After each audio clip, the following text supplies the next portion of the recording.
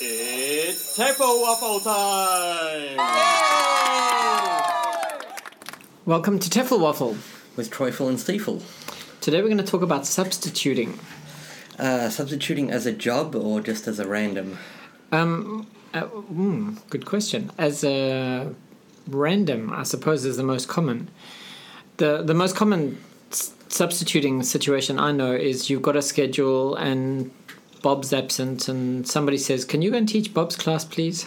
Okay, and then off you go and teach Bob's class. And then off you go and teach Bob's class. Now, as a manager or a director of studies, that is the case of Bob's not in, I'm going to teach all of Bob's classes because nobody else wants to do them. Or something like. Although I have noticed a kind of proclivity in a lot of director of studies towards, no, I've been promoted, I don't teach anyone. Or I teach my special class. I see a lot of them trying to avoid the classrooms. I find that problematic because I think that if you lose connection as a manager of teachers, if you're not teaching and you lose connection with the classroom, you don't have a clear picture of what's going on in the classrooms and how teachers are managing. And then they maybe find it difficult to relate to you too, because when they come to you and say, "I'm having a problem with that student at the back of the class," you go, sort it out. You're the teacher. Yeah. I also know from experience being a director of studies, the big thing that made it really easy to manage my teachers was the fact that they all knew I could teach. Once they saw me go to class, and the fact that I'm not just going to class, but being willing to go to class as well. And enjoying it.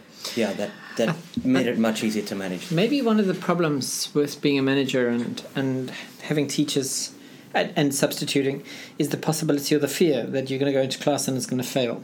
And then everybody's going to go, "Oh, look, Steve actually can't teach." I had this experience once. At one of the schools, I was asked to teach a class of grade 2 students. And I'm not really very good with young learners. I mean, I can handle them, and they were a difficult class. And I taught them. And during the lesson, some teachers walked past the room and saw me teaching. And it wasn't going very well. It wasn't going badly, but it wasn't going well. What was not going well? I mean, from outside of the classroom. The students were not on task. Would you know that from outside of the classroom? Well, anyway, maybe not. But for the next 6 months, everybody. I mean, the 5 or 6 teachers who were brave enough here. Yeah, they don't give it to Steve because he can't do it. Okay. And I don't think it was I think it was more of a way of prodding me than it was actually a real issue. But I think that fear that the teachers might judge you. The thing is that as a manager, you have a little bag of tricks that you go into a classroom with. You're not going to see the students very often. So you go in and you do those things and they generally work for you. And so you're not really teaching. You're kind of just showing off your best your best, your bag of tricks. Yeah. But one of the problems I have with substituting is very often I go into a class, and this was as a teacher and as a manager, going into class without a real knowledge of where the students are at or who they are. Yeah. So you've got a mystery ahead of you. Bob hasn't arrived. He's got no lesson plan. He hasn't left a note about which chapter he's actually on. Yeah. And so you go into class kind of cold.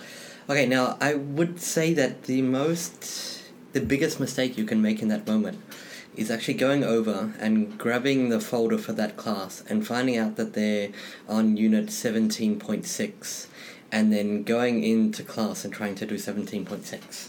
Personally, I think that's the easiest and biggest mistake that you can make. All right. Yeah. Why? Because you haven't prepared Bob's lesson on 17.6. You're not prepared more often than not. Okay. And you don't know the students and so you go in and it's obvious to the students that you don't know what you're doing. You go in and go, "Open your book on page, and it's obvious. So what's your solution? You go in and use your bag of tricks. Oh, okay. So, I mean, the thing is that the students never take a substitute seriously. No, they never take a substitute. I remember when I was at primary school, we used to substitute lessons, and we just thought they were a joke. Yeah. Even if the teacher was good, we wouldn't listen because they couldn't do anything. They didn't know who we were. They didn't know our names. So, I mean, by nature, a substitute lesson is just a disaster, actually. Yes. I see that. But I also see that going in and subbing for a teacher actually is one of the things that I enjoy the most. Because I can just go in. There are no repercussions for me either as a teacher. So I can just go in and do my bag of tricks. And sometimes that means kind of doing a disservice to both the actual teacher and the students by going, I'm not doing 17.6, that looks boring. I'm going to do this thing that's fun. And all the students go, yay! And then you go, all right, thanks for that, guys, bye! And then Bob comes in and he goes back to the boring book and And then forever after, the students walk past in the corridor and see you and go, Teacher Frank! Hi, Teacher Frank! Yes, okay. So you're arguing in favour of a bag of tricks. I have a couple of different ways that I do it. It depends on how much prep time that I have. So if I do know that I'm subbing for Bob tomorrow afternoon, that's one thing. And I will look at Unit 17.6 and see if I can make something out of it.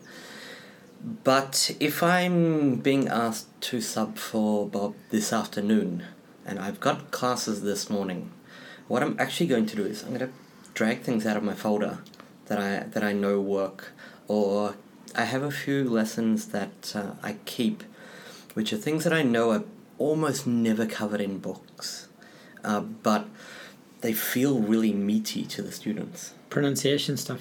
It could be pronunciation. Sometimes it's grammar things as well. I have a lesson on using so, to, either, and neither. It's a whole lesson about statement and response. Instead of question and answer, we do statement and response. Hey, I love driving cars. Oh, so do I. Instead of me too. And there's a lot of quite meaty grammar rules that go with it. Where, well, this is phrased as a question, but it's not a question, and the stress is very different to what it would be in a normal statement, and so there's quite a lot to it. And I've never seen that lesson in a book. Ever. I just made it up from scratch one day based on something else that I was doing in another lesson. So then the idea is then that you have a substitution lesson on hand, or a couple of them, because you might end up substituting the same. So I do use that, and it's a great hit. The students in the class, in kind of a weird way, that lesson in particular, they end up going, wow, that was hard, wow, but they're saying it in a positive way. They're not saying that was too difficult and we hated it. They're saying that was really challenging, cool. And then you walk away knowing that you've filled the time, done something constructive, and the students have had a good time. Yeah. But you haven't done 17.6. Yes. Okay. I have not done 17.6. Okay, but Bob can go ahead and do that tomorrow, right? Pretty much, yeah. Unless it's 17.6, which is the reason why it hasn't come in. Because he's been dreading that lesson for his whole life. Quite possibly. But then I would say to Bob, just don't tell anyone that. Just don't do 17.6 and don't tell anyone. So I had because of my position as a school director and a PhD and all those things, people sort of have come to think of me as not... As an academic, rather than... As an academic, yeah. So when I say, okay, well, I'm going to go and teach, there's usually a lot of fretting and, Steve, you can't teach, that kind of response. Yeah. At school recently, there were 4 or 5 teachers down one day, and I said, "Oh, I'll teach." And everybody went, "You can't teach," but I just went in anyway. Okay. Did you get any prep time? I didn't. Well, no, and I didn't even know which class I was going to teach. I was just led upstairs and sent into a random classroom. Okay. And it was on the stairs on the way out. Were you going, okay, what can I do while I figure out what sort of English they have? Because that's what I do in that situation. I walk up the stairs going, I can do this thing for the first 10 minutes and that'll give me an idea. Maybe I did, because when I walked in, I went straight into a word chain game. So I must have subconsciously prepped that. But I walked in and it was a group of pre-intermediate students. Okay. It was an evening class and it was mostly teenagers. Okay. And I walked in and they were all strange to me. And of course, even before I started with the word chain, they were, "Who are you? What's your name?" So were you late? Yeah, I wasn't as late as some of the students, but I wasn't. Okay. I wasn't. You were on time. I wasn't on time. 5 minutes late. Yeah. Okay. So I introduced myself as the name of the teacher who I was substituting as. Okay. And I said, my name is Sasha. I'm from Malaysia. You know, I did that thing. And they went, no. And I went, yeah, okay, let's play this game.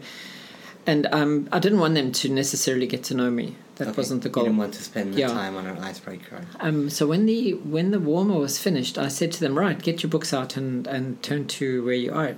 And only 2 of the students had their books with them anyway. And they opened it. You're going to try and teach 17.6? No, because I had no idea what to do. I really had. I didn't have that little bag of trick lesson like you said. I actually just didn't know what to do. So the student opened the book at page 45, and it was the beginning of a unit on music. Okay. And I thought, oh my God, music, how boring. I mean, I've taught 1,000 lessons on music and music genres and music instruments, but I just thought, ugh. And the students didn't have their books with them anyway. And there were 2 male teens in the class who were way below the rest of the students in terms of ability. The one was surreptitiously taking photographs of a pretty girl during the warmer. I mean, it was that kind of. There was lots of. So I told them to get a piece of paper out, and I dictated 5 questions to them, and then make a grid and ask 5 questions to 5 people, and get your answers. And I thought, that's going to take 20 minutes, that whole thing. Well, the dictation took forever. Yes, I've fallen into that trap many times. I know, I can get the students to make their own material. I'll set it up for them and we'll do it in stages and then we can get into the activity. A 15-minute activity. Okay, 25 minutes later, you have a 5-minute activity to do. That's right. So we had, eventually, I dictated 4 questions and then I told them to add a 5th. And they all copied from each other, so they all more or less had the same 5th question. And then I told them to draw the table, and they all took out rulers, and they did it really beautifully. And then and they didn't know where I was going with them, so they do tiny little weenie tables. Yeah. And then I said, okay, now go and get 5 answers to your 5 questions, and one of your people must be me. Okay. So they had to come up and ask. And they weren't finished. They were finished like person 3 when the end of the class came. Yeah. They didn't want to finish. They didn't want to leave. They were pretty into it. Task, But that was really flying on the seat of my pants because This sounds like a class that's really starved for some student-centered communication. stuff. Yeah. No, they loved it. They had a great time, and so I think that. I mean, it works. Making a table and 5 questions with 5 people. Yeah. In one of my classes that I teach often, that's a 10-minute activity, but for that group it was almost 40 minutes to do just that thing. But that's what I did, because I don't have my bag of tricks. I don't have a bag of trick lesson like you say. Well, those lessons are when it's can you do this in the afternoon, and I have my desk and all my junk. I have piles of paper and everything else, and I can go over to that pile of paper and shuffle through them and go, oh yeah, this thing. Yeah. See, I was in a foreign country with I didn't even have my computer with me. Okay. So, yeah. But the same, I pretty much do the same kind of thing. Similar. I suppose the grid of 5 questions for 5 people is my bag of trick thing. Yeah, I suppose so. Yeah.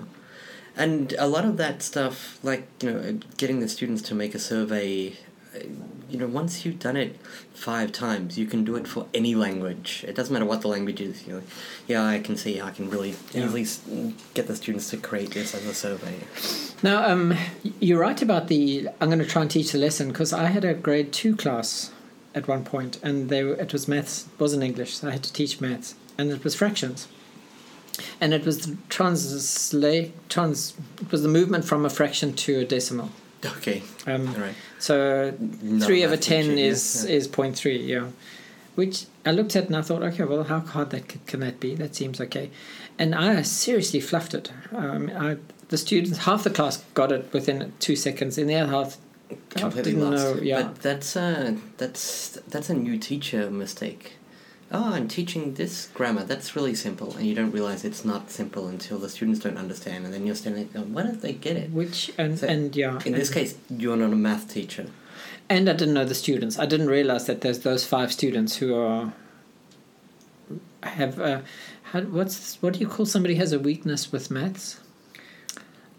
Maths retarded. Mathematical. Anyway, there were those 5 students. Mathless. and Mathetic. And if I'd known that, perhaps I would have paired them up with the math athletic. Okay. So mathetic and mathletic. Yeah.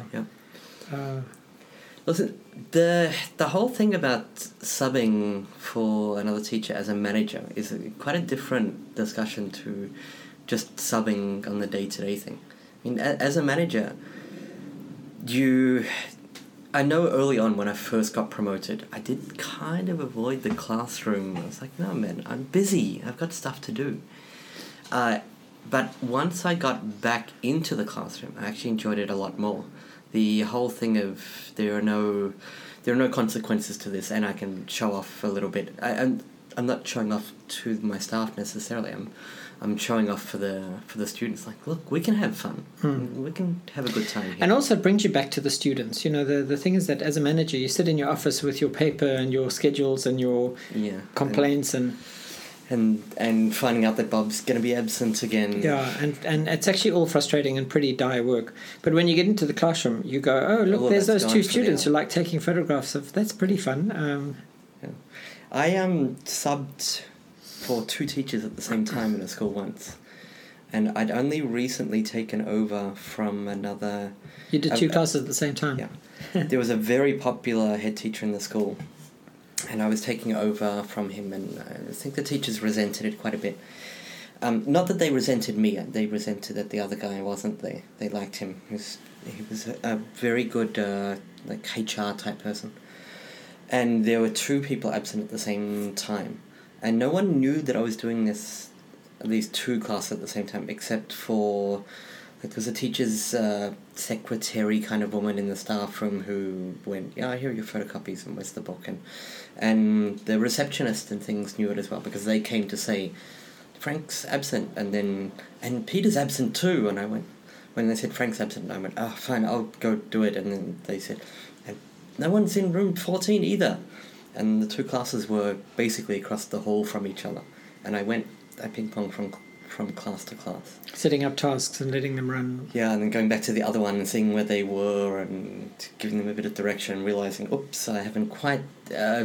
everyone's making the same grammar mistake. I'm going to pause them for a second and fix that thing and that grammar issue and let them all go back.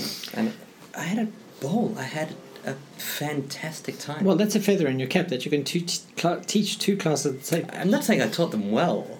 I'm saying I taught 2 classes. And now, they worked. On a different topic with subbing, from the teacher's perspective, subbing is probably the worst part of our job. Yeah, sure. It's I've got this free period. Yeah. You're taking away my free period? That's right. What I was about planning on marking? yeah. Or, I mean, other little things like I've just had 2 classes back to back. Yes. And I really want a cup of coffee now. Yeah. Yeah. I'm going to sneak off behind the shelter sheds and have a cigarette and drink some coffee. So in some schools, they have a period on your schedule, which is your standby period. It's your time to stand by for us. And they've obviously got a standby period for every period of the day. Yeah. In case. And there used to be a teacher who was always absent on the day that I had my standby period. It was the same teacher. And it was Diane. Yeah, I hated her. I used to dream about ripping her throat out because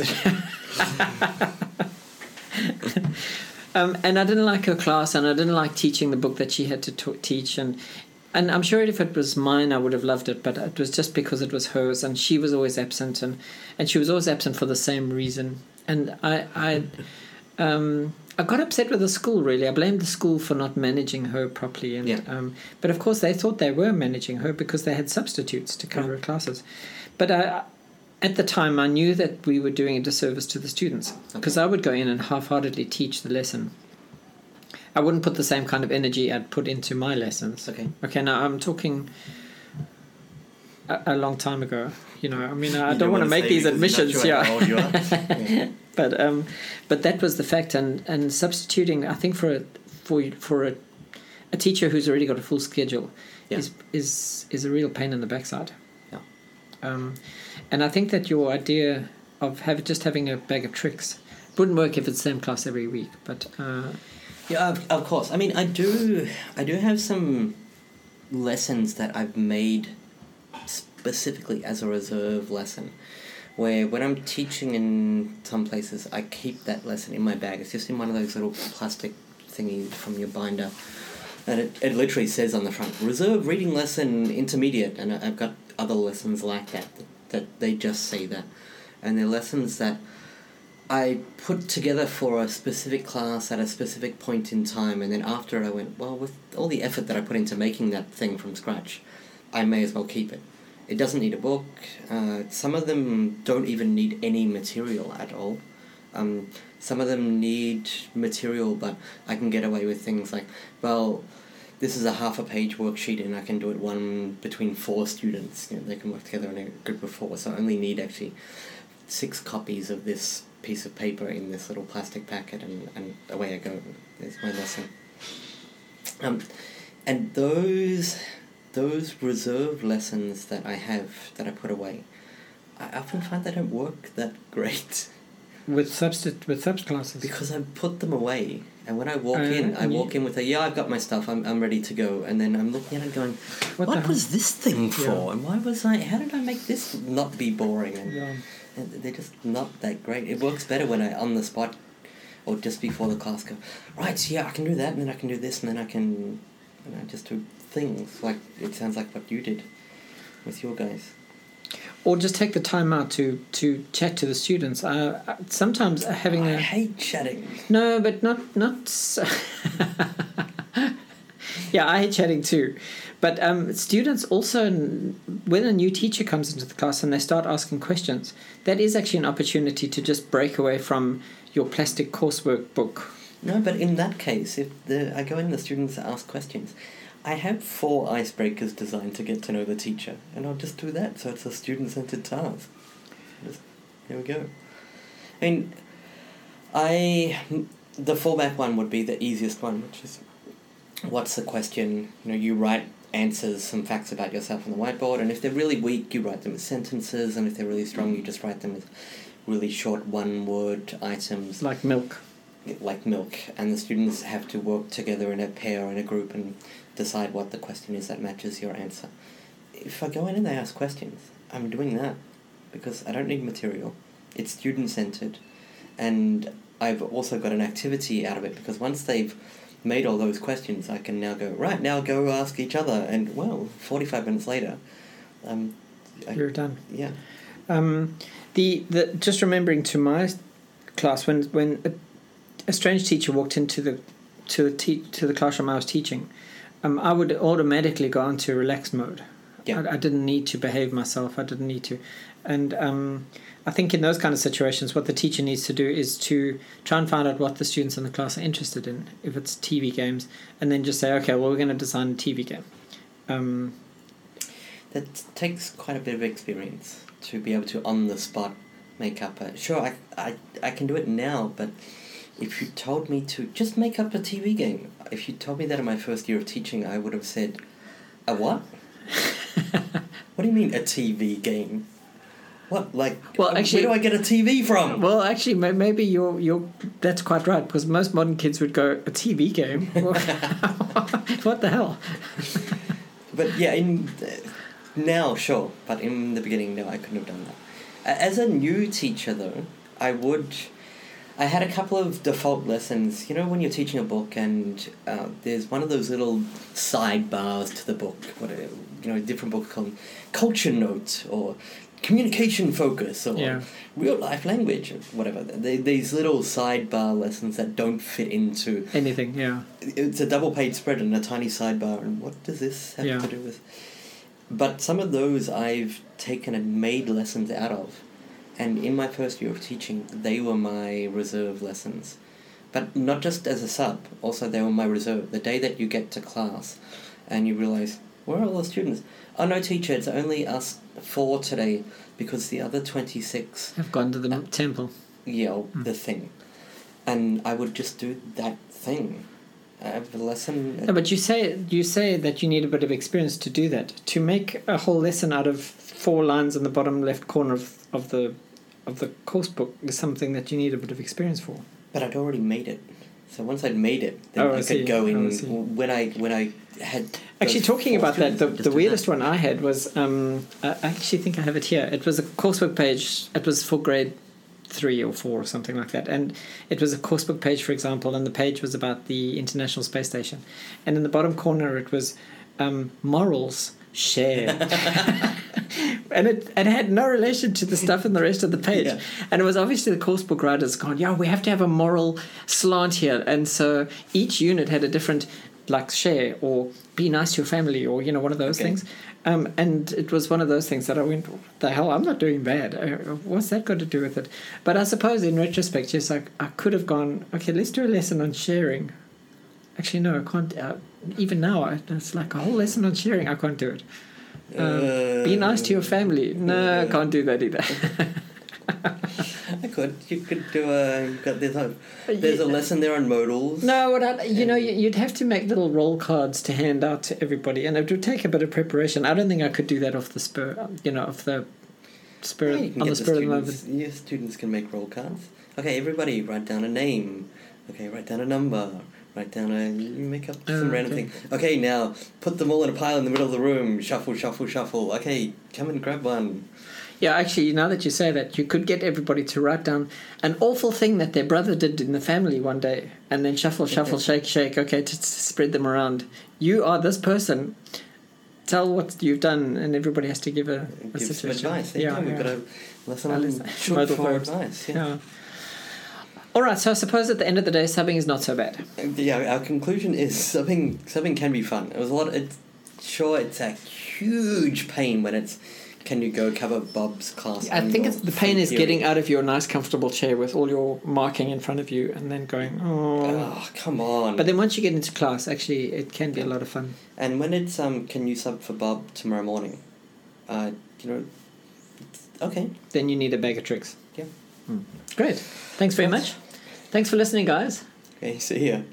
TOEFL Ruffle is proudly brought to you by the non-stop Waffler, Troy and Steve. For any question, comment, complaint or queries, you can email toeflruffle@gmail.com or visit www.toefl.com. What's that?